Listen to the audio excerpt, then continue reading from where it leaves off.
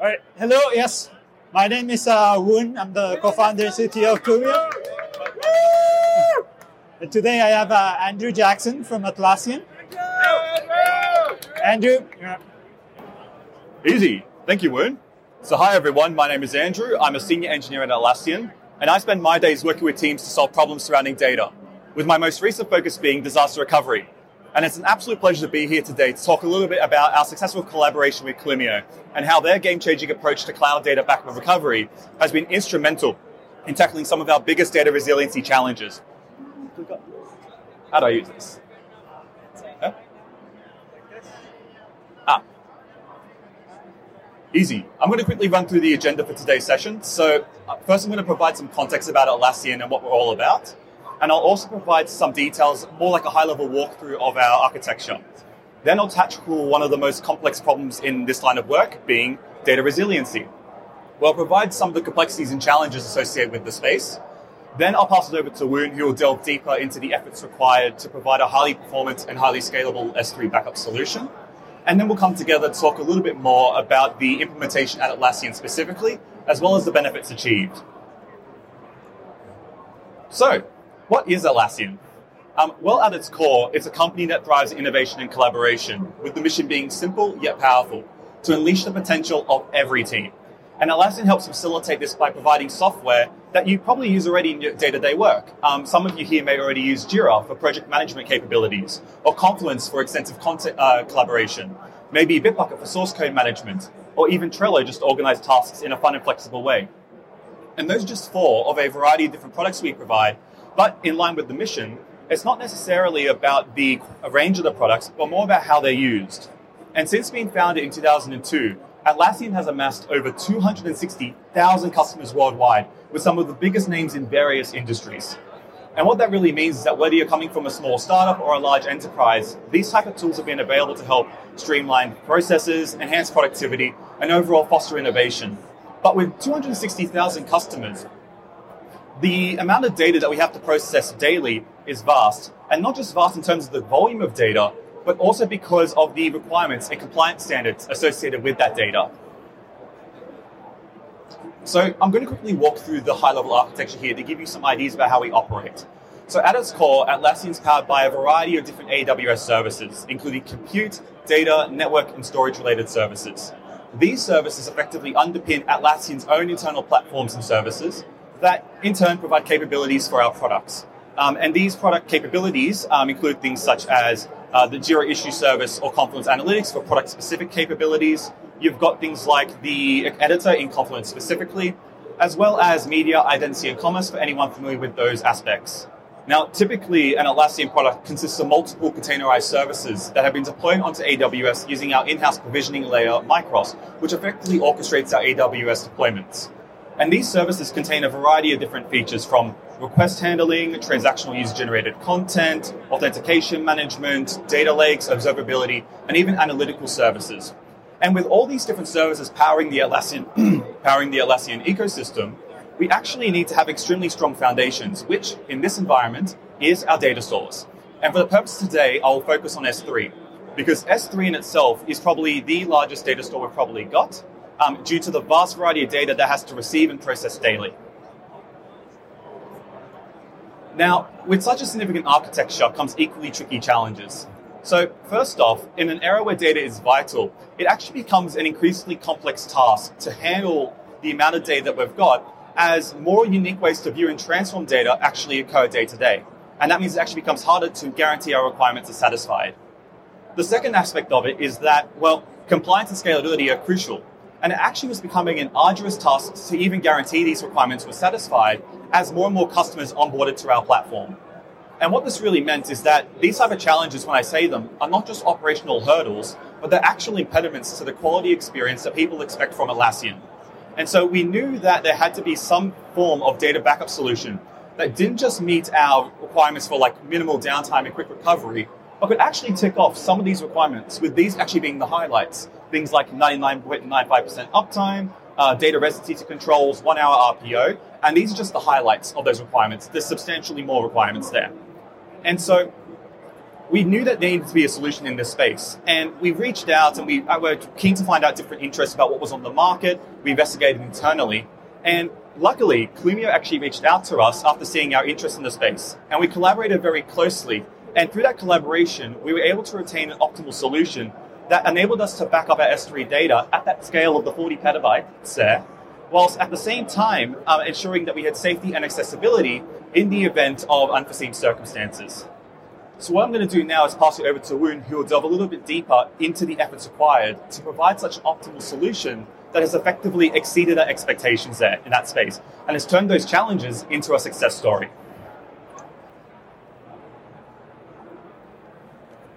Thank you, Andrew. So what I'm going to start is first start with a high-level overview of the architectures, and we're going to go deeper. So first of all, on the left-hand side, we have the customer account. So in this example will be Atlassian's AWS account. And then that bucket in the middle is the bucket that we're trying to protect. The way that you onboard is actually pretty straightforward. You onboard by installing either a CloudFormation template or a Terraform, right, that we provide, and you will actually install it on your environment. Obviously, every environment is a little unique, so we also allow you to customize that CloudFormation template so you can actually fit your needs on your environment. Once that CloudFormation template is installed, basically we install all the assets that is needed for us to actually carry out the backup.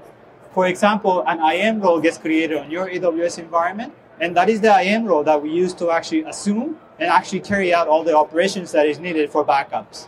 Along with that, we also install things like S3 inventory and S3 event bridge. This is all mechanisms for us to get the list of objects to actually back up. The S3 inventory will get us the full list of the objects, as opposed to the S3 event bridge will get us the delta, the changes that is happening on your bucket minute by minute. And these are the technologies that allow us to build continuous backups, for example. We actually back up every 15 minutes, and we do provide the RPO of 15 minutes through that event bridge integration. Once that is set up, on the right-hand side is basically everything that is actually managed by Clumio. So all the processing, all the cataloging, all the data verification, that all happens on the Clumio side. And it also, the entire architecture is pretty much serverless. And it actually scales up and down based on the load that you have. If there's a lot more objects to be backed up, we'll employ more Lambda function. And if there's less, we'll actually employ a little less Lambda functions. But all that is actually completely managed by us. And then on top of that, all this processing and the housing of the data happens in an AWS account that is actually dedicated for that one customer. So in this example, this account over here is actually dedicated for Atlassian, and all that data processing and housing of the data happens on that account. Think of this being your secure vault account that we actually house your data. So if I move on, obviously for the entire backup and restore solution, we built innovations in the areas of backup, in the case of restores, instant access that we'll talk about it tomorrow.